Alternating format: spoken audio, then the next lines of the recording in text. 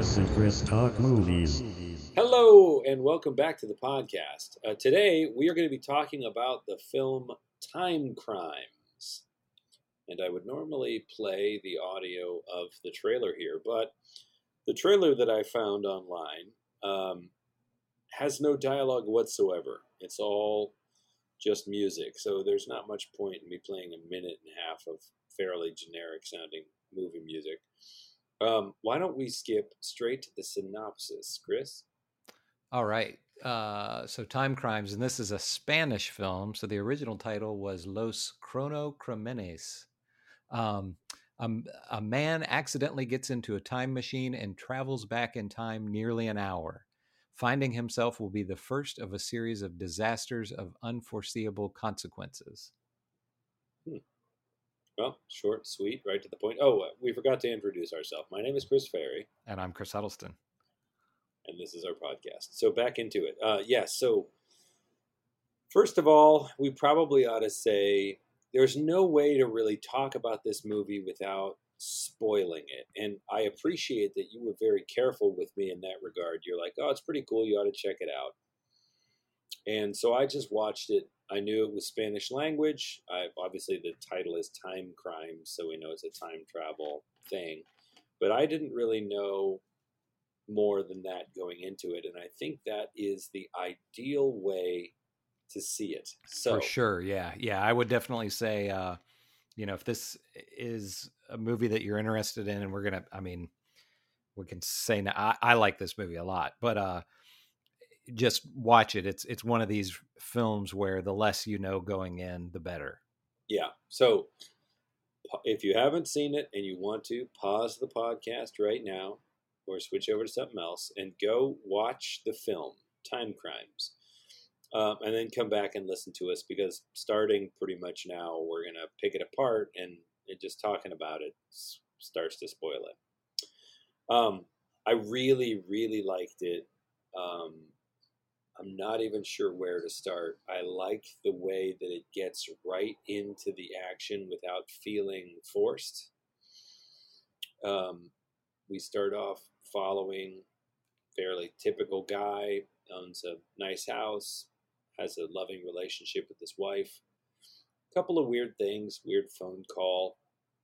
He's sitting out in his, a backyard, and he's just got a pair of binoculars, kind of looking around in the woods. He sees some kind of weird stuff up in the trees. He can't really identify what it is.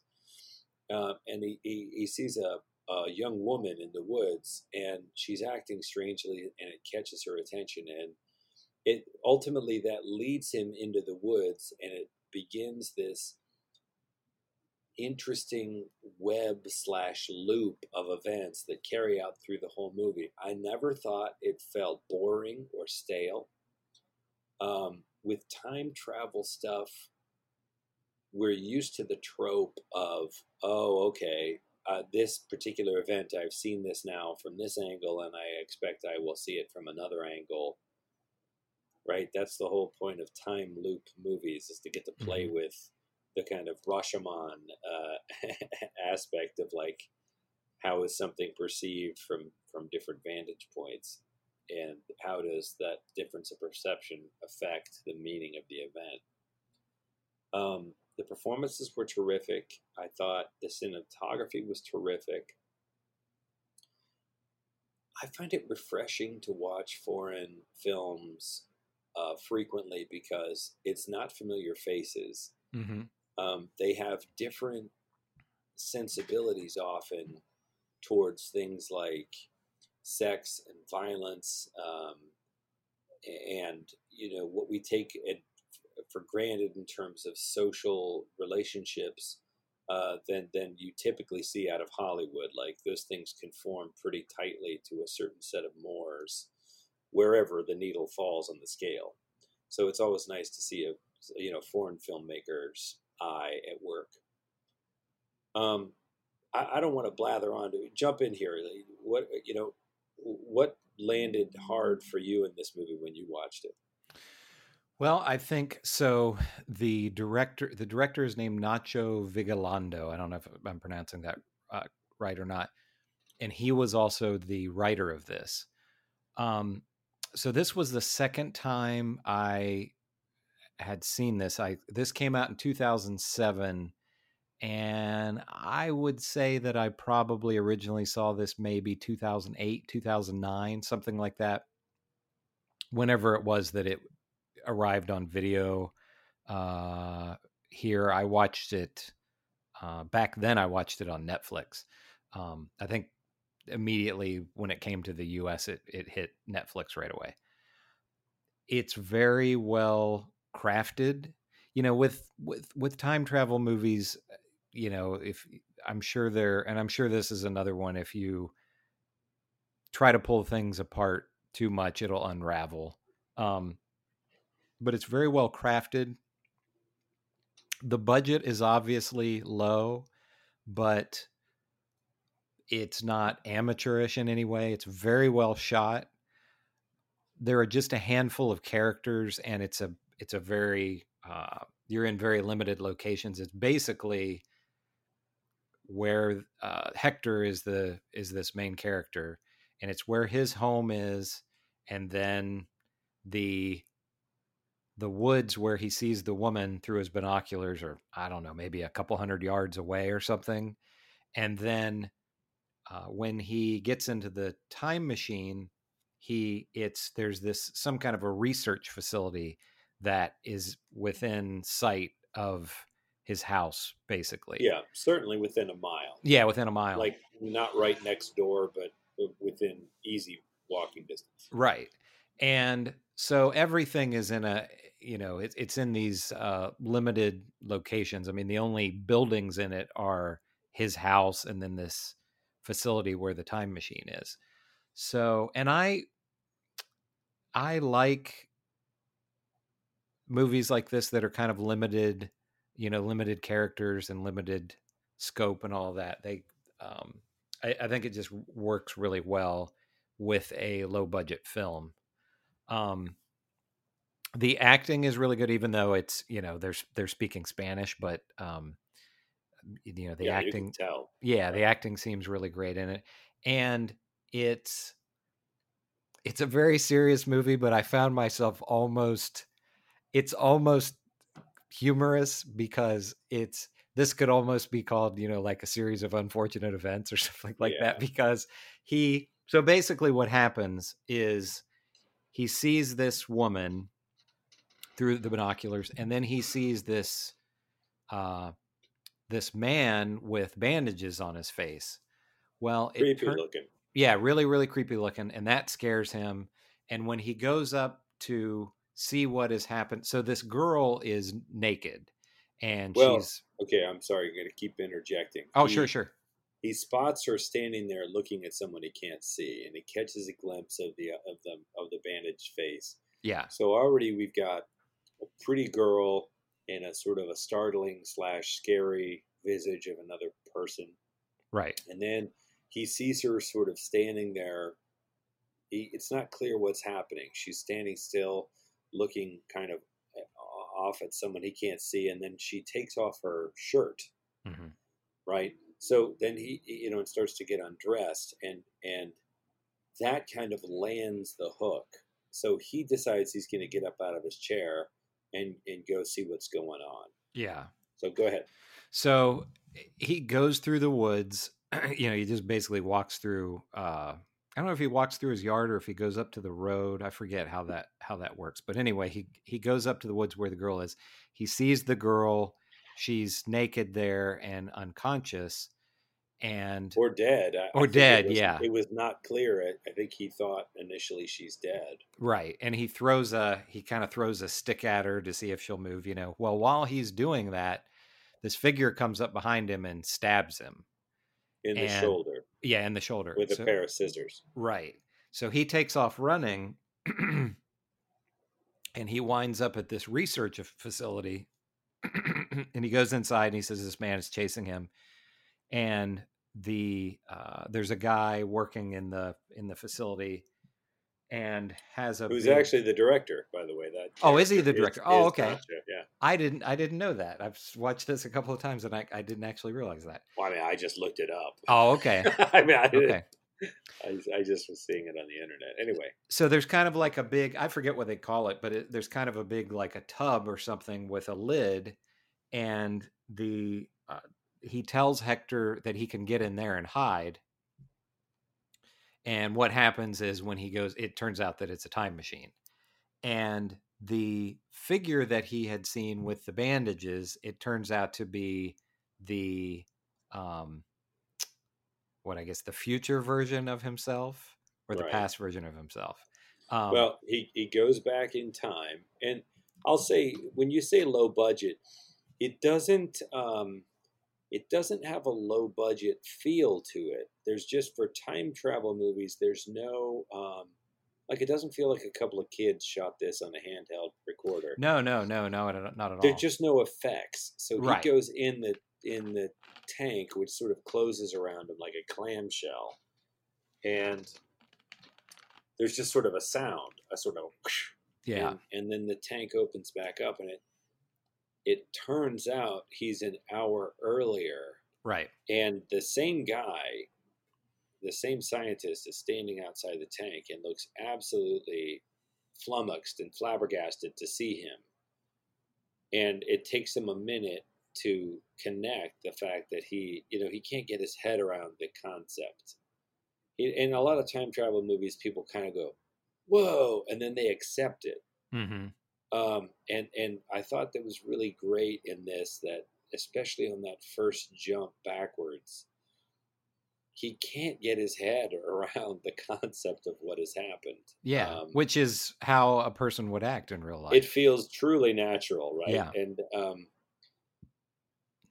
And he begins from that point onward to he already has the wound in his arm that we learn he himself has given him.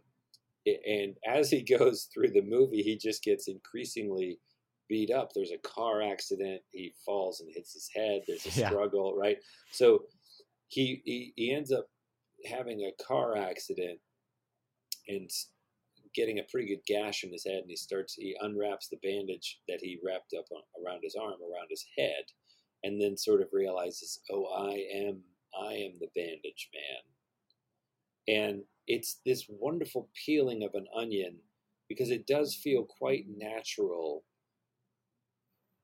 How well, you're like, well, why the heck would you stab yourself then, right? And all of this stuff sort of falls into place. Accidents happen.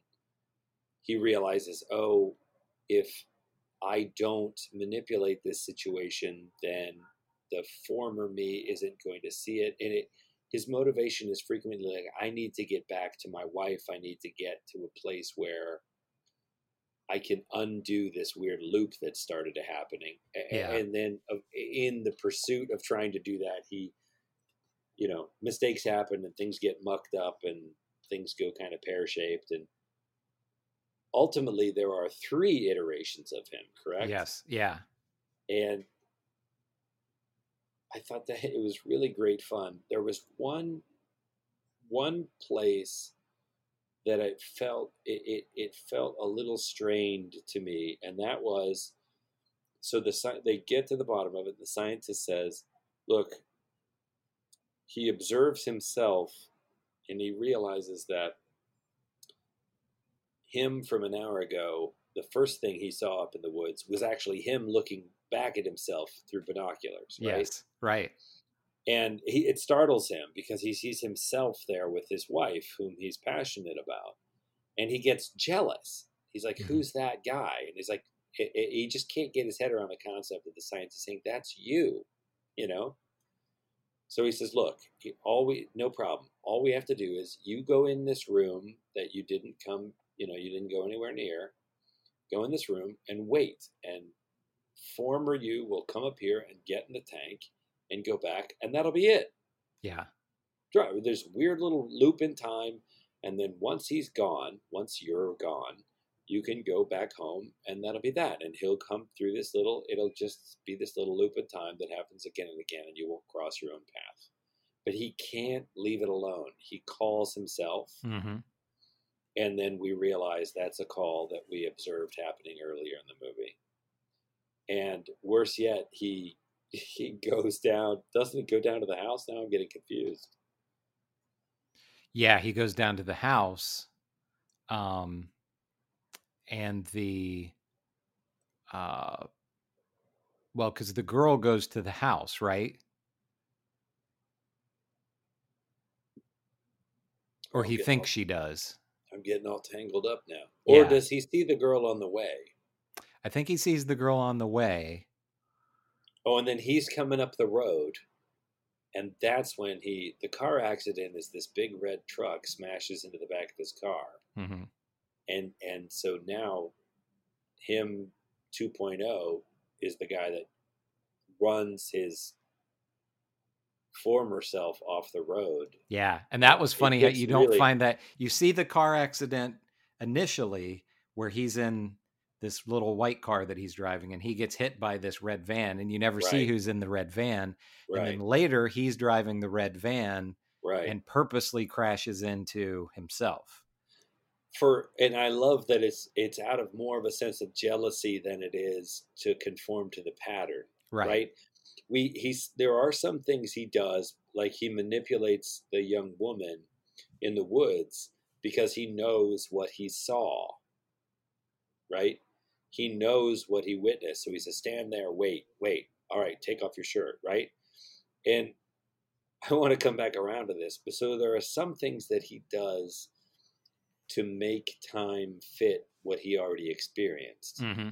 And there are other things he does that seem to be motivated by impulse or jealousy or fear, right? Yeah. And I think that is makes this whole thing really interesting because it's not some cabal of otherworldly, like, pale men in fedoras that are manipulating. Nobody's Hmm. messing with him. It's some young scientist wanted to get into the machine room and play when he wasn't supposed to be in there, and he created a mess. And the only bad actor, really, in this movie of four performers is the main character. He becomes his own antagonist. Yeah. Which is And really clever. in all of them, in their attempt to be the singular him, to just the write the universe, they get in their own way and come into conflict with each other, and it's just so smart Yeah.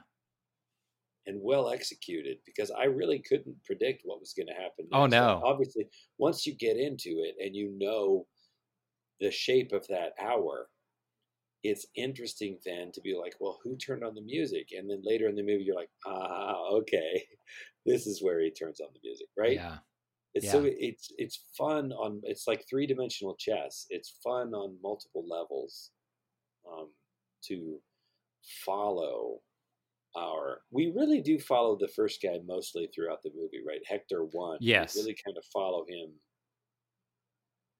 Oh, but wait, then it turns out that he wasn't the first one through the thing, right? So he's not actually Hector 1. He's Yeah. like Hector 2.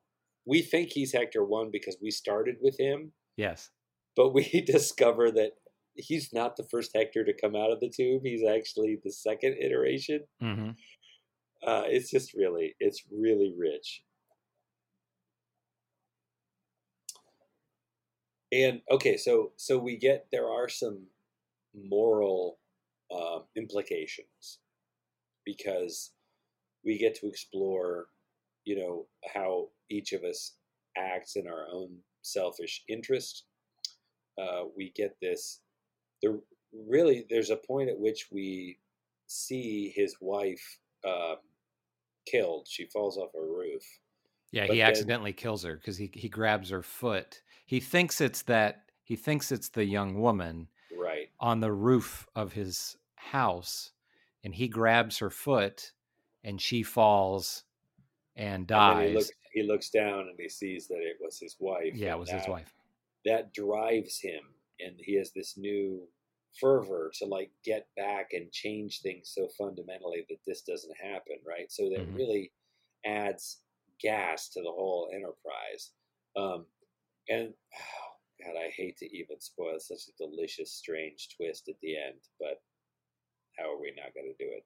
Okay. So we finally get around to that point where he is the puppet master of that moment. And he is in the house ahead of himself with a young woman. And he puts his wife's coat on her. And it ends up being her. And he And I cuts her wondered, hair so her hair looks like his yes. wife's hair. And I wondered, do you think that was the way it always was? Or do you think initially the wife actually died and he swapped it? I don't know. I didn't really think about it when I was watching. I know does it really change? And then of course we get to the big question of like, if we follow him first, how does a time loop happen first? Because if he's seeing things up in the woods that are actually him, how is that possible? If at a certain point in the flow of time, he has never traveled back in time yet. How does he see himself? Yeah. Right? Yeah. So it's mind bending in very satisfying time travel movie ways. Yeah. But by the end of it, he is reunited with his wife, and they're sort of just sitting out. She's terrified because she doesn't know what's going on, and they're sitting out in a place that doesn't involve the rest of the action. And they're hearing the young woman fall off and break her neck, and the other him being like, "Oh," and it's very upsetting and surreal. And so the casualty of all of this is this young innocent woman who was just riding her bike. Like, the presumption, I think, is that everything kind of plays itself out. Yeah. But she ends up being the sacrifice to this mistake that was actually instigated by this young scientist who was playing around with a machine he wasn't supposed to be playing around with. Right. And I wondered, once you get to the end, so it's him and his wife kind of sitting in these lawn chairs holding hands and just sort of looking across the field, and and that's the end. And it's sort of like, in his mind, it's like, okay, this is the happy ending. But I was wondering, by that point, is he insane, basically? Yeah. I mean, he's been so beaten up, he's been stabbed and in 2 car accidents, and there's all this trippy stuff happening with multiple versions of him. There's going to be there's this dead woman in their yard. Yes. And then, there's these, what are these? There are these 2 other versions of him running around, well, that will presumably, or would they presumably end up in this timeline. So okay. if it solves itself ultimately, because he goes back and then he goes back again, and ultimately he ends up sitting there with his wife. But along the way, this is one of the things that I think works so well about this movie. He's quite literally changed, right? He's deformed by this whole experience. Yeah. That started, I mean, I think if you want to, sort of apply a Freudian logic, symbolic logic, it started from a place of lust, right? He's here, he loves his wife, that's what I was going to ask you about. Is younger woman, she's clearly sexy and and naked, and that's what he decides. She waits till his wife leaves, and then he goes up in the woods. Not necessarily. The impulse has a lascivious note to it. It's not. Yeah, you don't necessarily know if like he would attack her or something, but also it's like But he goes. He goes, right?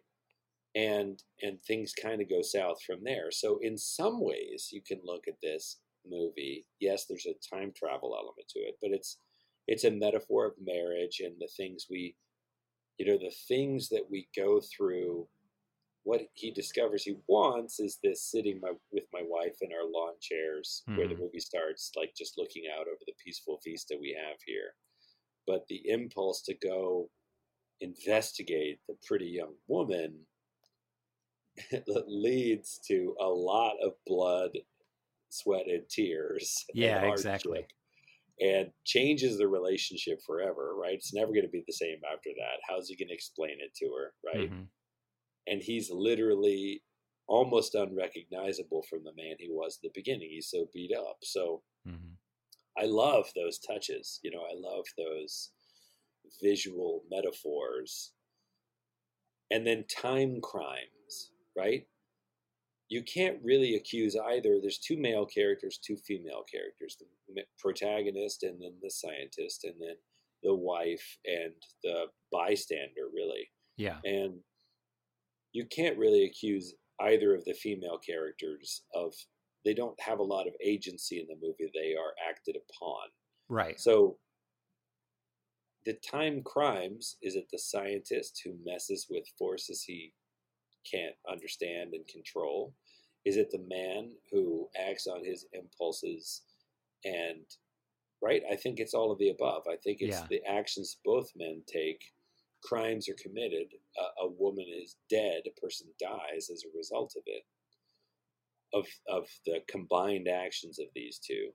Who's ultimately to blame? Can you say the scientist is ultimately blamed for opening this Pandora's box in the first place, or do you say that Hector is to blame because he's the one that cuts her hair and puts on her coat and basically positions her in a place where he knows he's going to fall to her death? Yeah.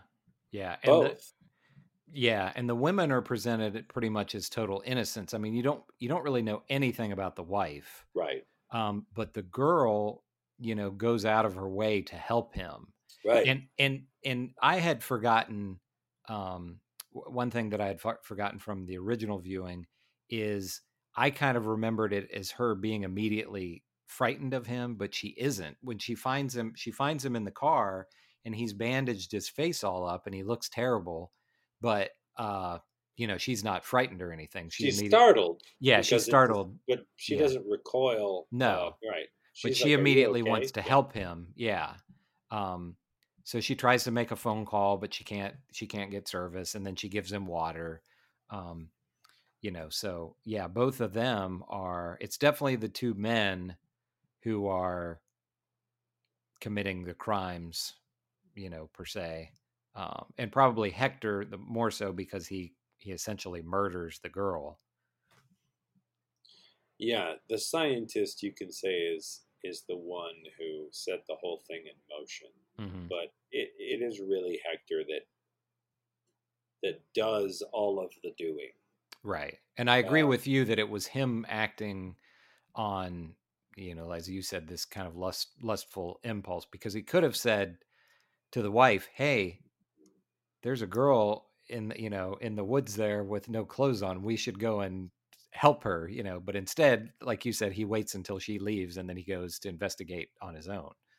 And the camera, I think that the directing is excellently well done, because Mm-hmm. I don't think there is, while it's not super didactic in terms of spoon feeding you meaning, it's very clear eyed in terms of, what it is choosing to show you. Yes. So we see her in the woods. We see that she's attractive. We see she doesn't, as he sees her through the binoculars, she doesn't appear necessarily to be in threat.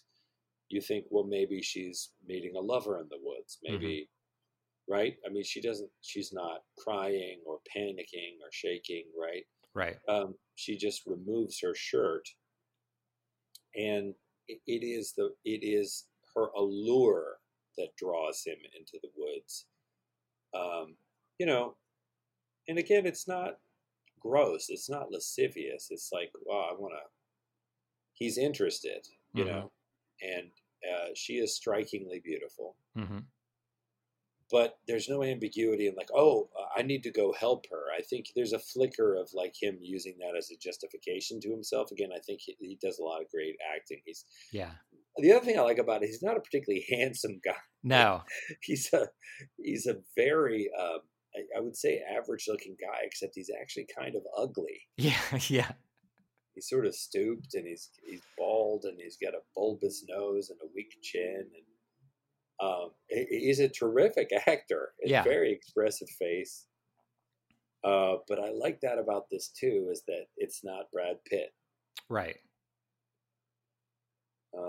And maybe yeah, that was really. intentional to make him kind of an everyman, so because you definitely you don't look at him as a bad guy or anything. It's one of these where you're kind of following along and you're like, oh, don't do that. Right. You want things to work out well for him. And something I think you were starting to talk about the camera movements and things.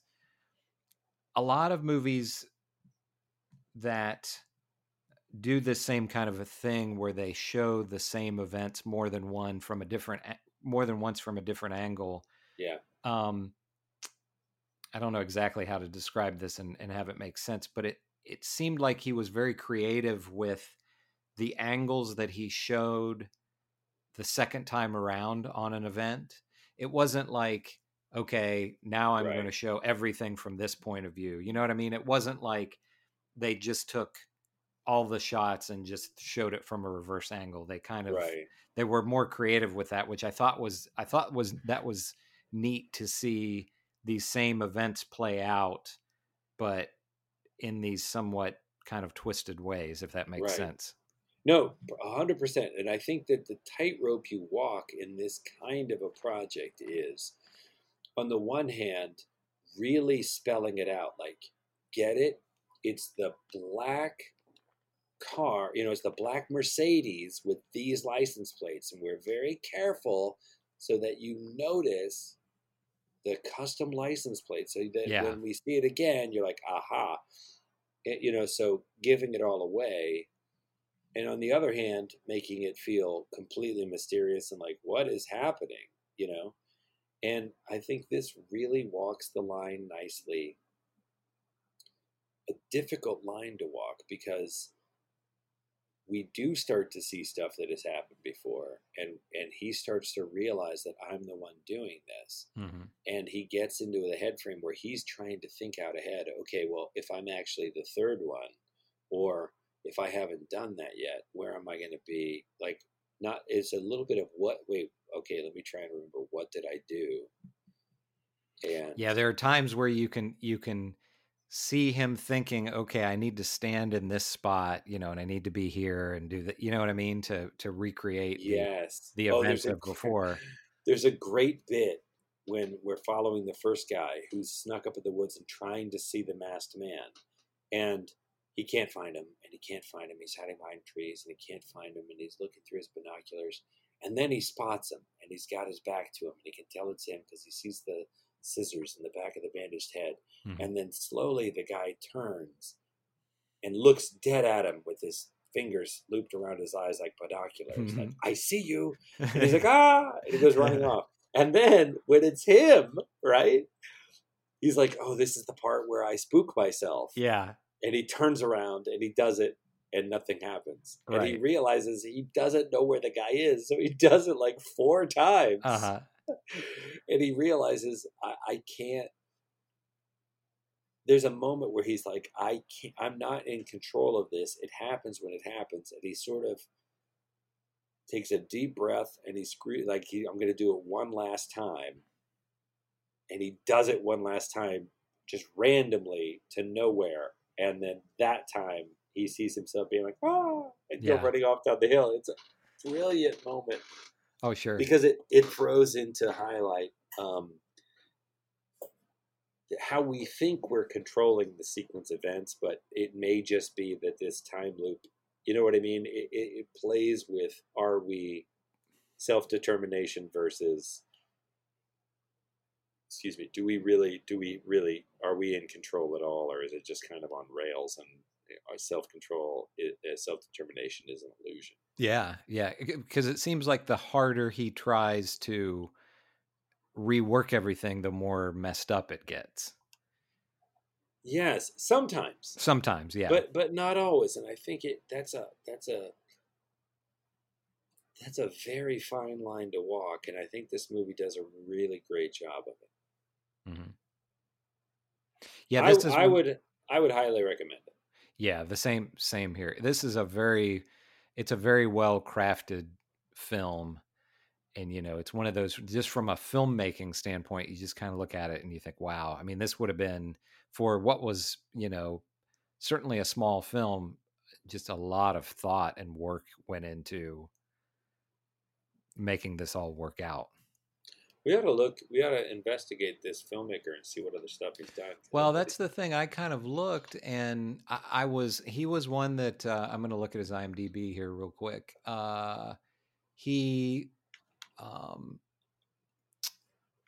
he worked on a couple of um, anthologies. One called The ABCs of Death, which I haven't seen, and then another one called VHS Viral, which I haven't seen that either. But those were he did shorts in those, and then he's done some Spanish language stuff. He did a movie called Open Windows with Elijah Wood, which is pretty good. It's not nearly as good as this. And then I think probably his biggest film. I don't know if he was just the writer or if he was the director. Let's see. Oh yeah, he was the director. He did.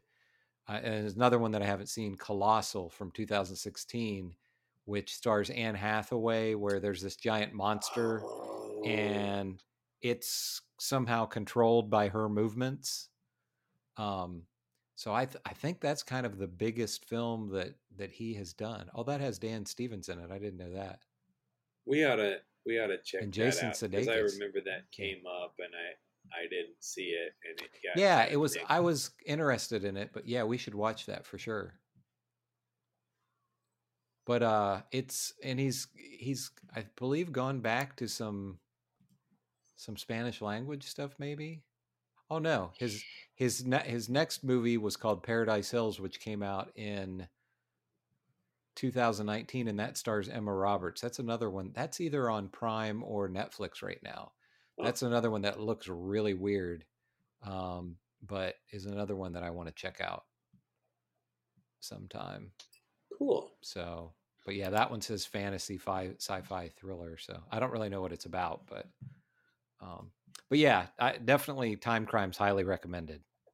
It's among the the really top time travel films. I think if you're a time travel fan, there's a lot to like with this. Particularly because it's not all about special effects. It's a concept movie. It's about the concept of what if you could, and what would happen. And again, it's that model of it's a single thread, so that you don't create some new universe, you don't shatter some, you're literally just, you could meet yourself and interact and affect things that have already happened.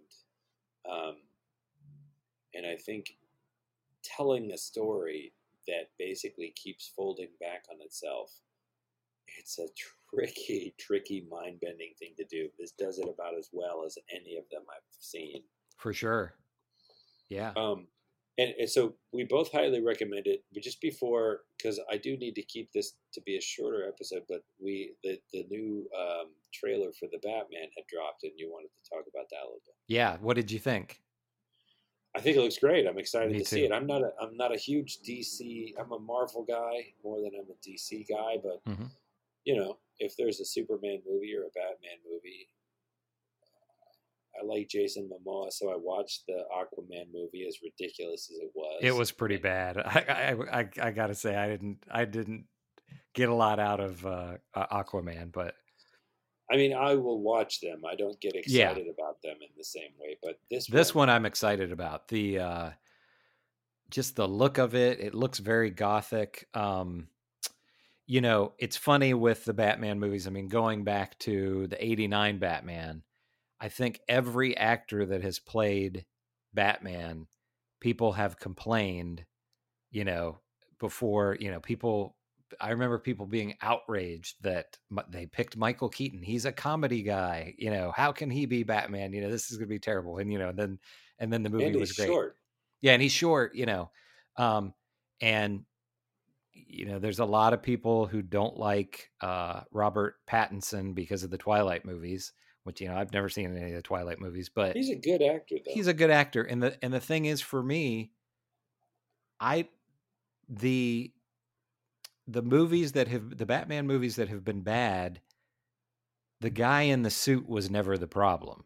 It was other things that were what I don't think any of the actors themselves have been bad. Like, for example, George Clooney says, because he was in what most people think was the worst Batman movie. He says, "Oh, I ruined Batman." Well, they could. I mean, he'll never do it now, but Clearly not. they could do a Batman movie with George Clooney, and it'd be really fantastic. I mean, because he's a good actor. So and Batman is, the villains are so important in these films that Batman is almost a supporting character in his own films, basically. So I like the look of. The suit looks pretty good. I like the Batmobile that they're using looks basically like a muscle car with like a rocket engine. So it looks pretty cool. I was never a fan of the tumbler in the Nolan movies. I mean, I know, they were trying to go for it was like a military vehicle or whatever, but yeah, the design never really did it for me. But this one looks and the way he looks in it, I don't know if this was intentional. I assume it was, but it made me think of the Cabinet of Dr. Caligari, the silent German. I mean, and I looked it up afterwards, and I was like, "Am I just imagining that?" And there are shots online where so at the end of the trailer they show him, and he has the kind of long hair and the black makeup around his eyes. Yeah, and I mean, I can't imagine that they weren't trying to make that look like the Cabinet of Dr. Caligari, because the pictures online, that I looked up look exactly like that. So I thought that was kind of a neat little touch. It's such a beloved character with so many facets to it, and I think you're hard pressed to get all of it into one movie. You kind of have to pick your angle on it. And I mean, I loved the Tim Burton take on it, the big cartoony take on it, right? And I think using Michael Keaton in that was great because he's got those wicked eyebrows, right? He looks like he looks like a man with secrets. He looks like a man with a lot on his mind. He looks like a man who's capable of some serious mischief. And I think George Clooney really lands the Playboy millionaire thing. Like, I think a George Clooney Bruce Wayne plays better maybe than a George Clooney Batman. Yeah. Val Kilmer was Batman for a while, and I think he looks the most like the comic book. Yeah. With the kind of he had that, the jaw and everything. The jaw and the mouth, and it just he looked in stills. He looked Batman-y. He's got an intensity too that I thought worked for what they were doing, although it's not the most memorable of them. And then the Christopher Nolan thing created the whole universe, and I think that Christian Bale was at his best in the Bat suit. Right. I didn't ever really. His Bruce Wayne always felt deeply uncomfortable to me. Like, his blithe slickness always felt like an act on screen, and I think that was sort of a failing because nobody is supposed to suspect Bruce Wayne, but his Bruce Wayne always seemed really deeply troubled. And I think it's going to be interesting. I know we've only seen the trailer, but Robert Pattinson does Haunted very well. Yeah. So, and you see a lot of it in the street. He looks like a man haunted by some serious ghosts. And if Batman is one thing, I mean, just some giant bat. For sure. And a couple of things that I've read about this, they're calling it like this is Batman Year 2. So it's not going to be an origin thing where it's like, Batman's just starting out and we're going to see that all over again. Still kind of getting his sea legs. Yeah, he's still kind of, new to it, but he's been doing it for a while. And the director has said that one thing that he really wanted to do with this is we have never seen on film the detective Batman. So he said this is, it started out with Detective Comics, and this is going to be the first time that we're really going to see Batman as a detective, which sounds, that could be interesting. I think that's great because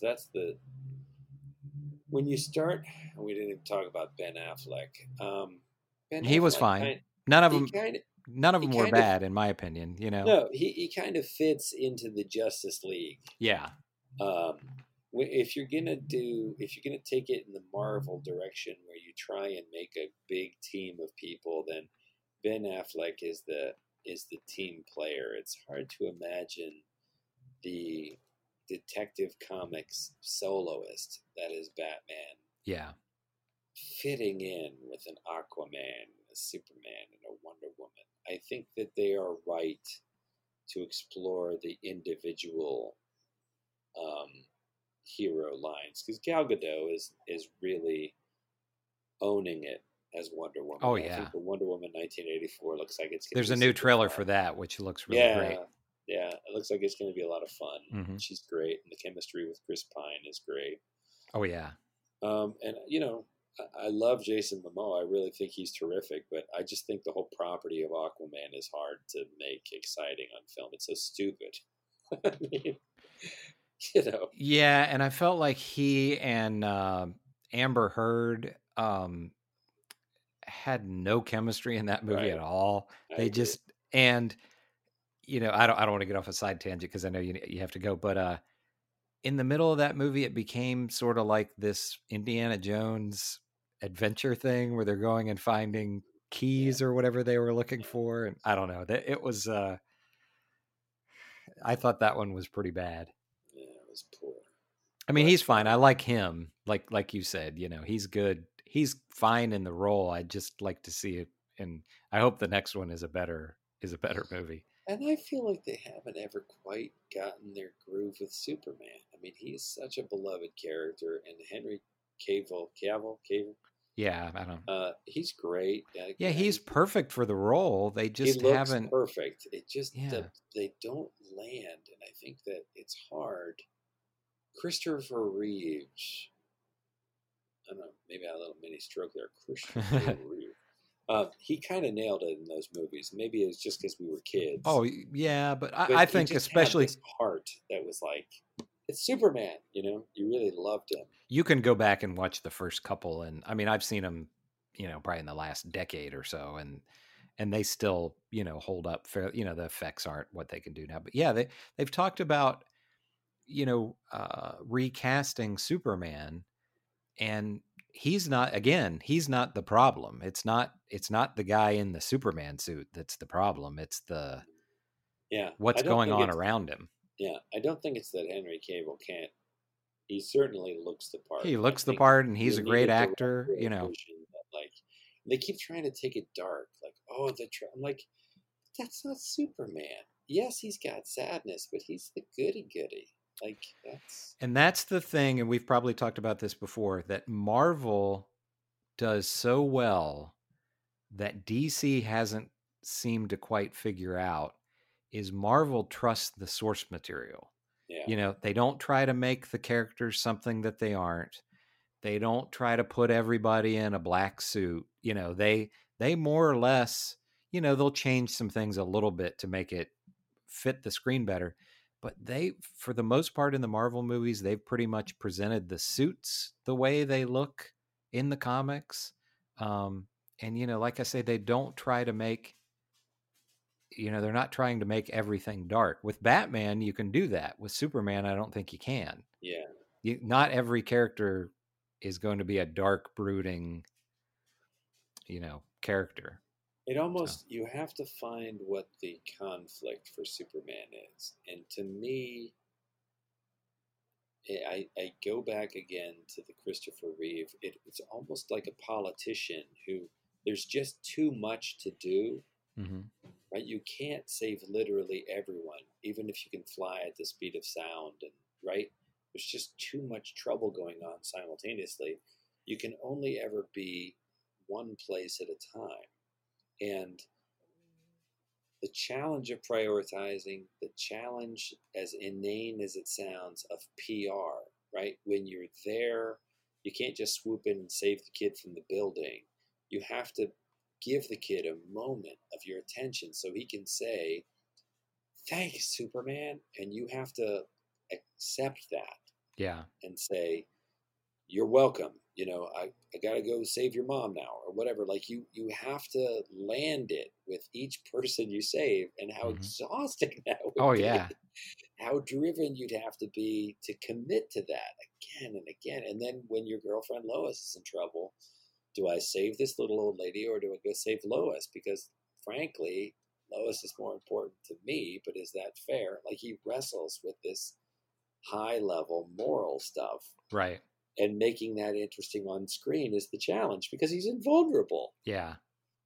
The villains always manage to find some kryptonite somewhere, Hmm. impossibly, but that's his only vulnerability. So that's hard. Instead, they make it like him lovelorn or Right. angry, but Superman's not those things. No, no. Somebody could do it right.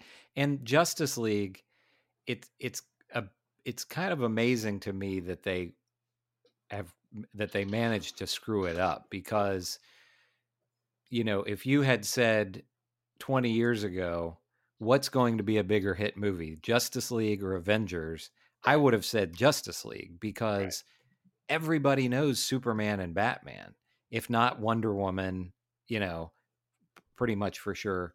But the Avengers characters, probably just to general audiences, the Hulk was probably the most known character 15 yeah, years ago, you yeah. know. And so, Took them a while to find their way with that character on screen too. oh yeah, yeah. I mean, the Hulk is tough because he works well in an ensemble, but in an individual film, it's a little tough because it's just what do you do with him? I think the Mark Ruffalo casting is the right. I think they landed that well because he's Yeah. a good ensemble player and he's funny, but he's also brooding and moody, and Hmm. and I thought that worked really well in The those tone is right individuals. on it. Yeah. Yeah. Yeah, but this We this next Batman, I'm excited for it. I think it looks really good. It's 2021. 2021. Yep. Okay, well, we'll see what Yeah. happens next year. Yeah. Hopefully, All we'll be right, able I to see it gotta in the theater. jump off of here All for right. tonight. But it has been a pleasure talking with you as always. Thank you for joining Same us here. on our podcast. And we have not decided what we're going to do next time. We have talked about maybe coming back around to The Black Hole or Flash Gordon, two favorites from your childhood, as you mentioned to me, Hmm. and also from mine, beloved movies. Yep. So maybe we'll come back with that. We're going to have to talk about it offline. And until then, go check out Time Crimes. Even if you sat and listened to us spoil it, it's worth a watch.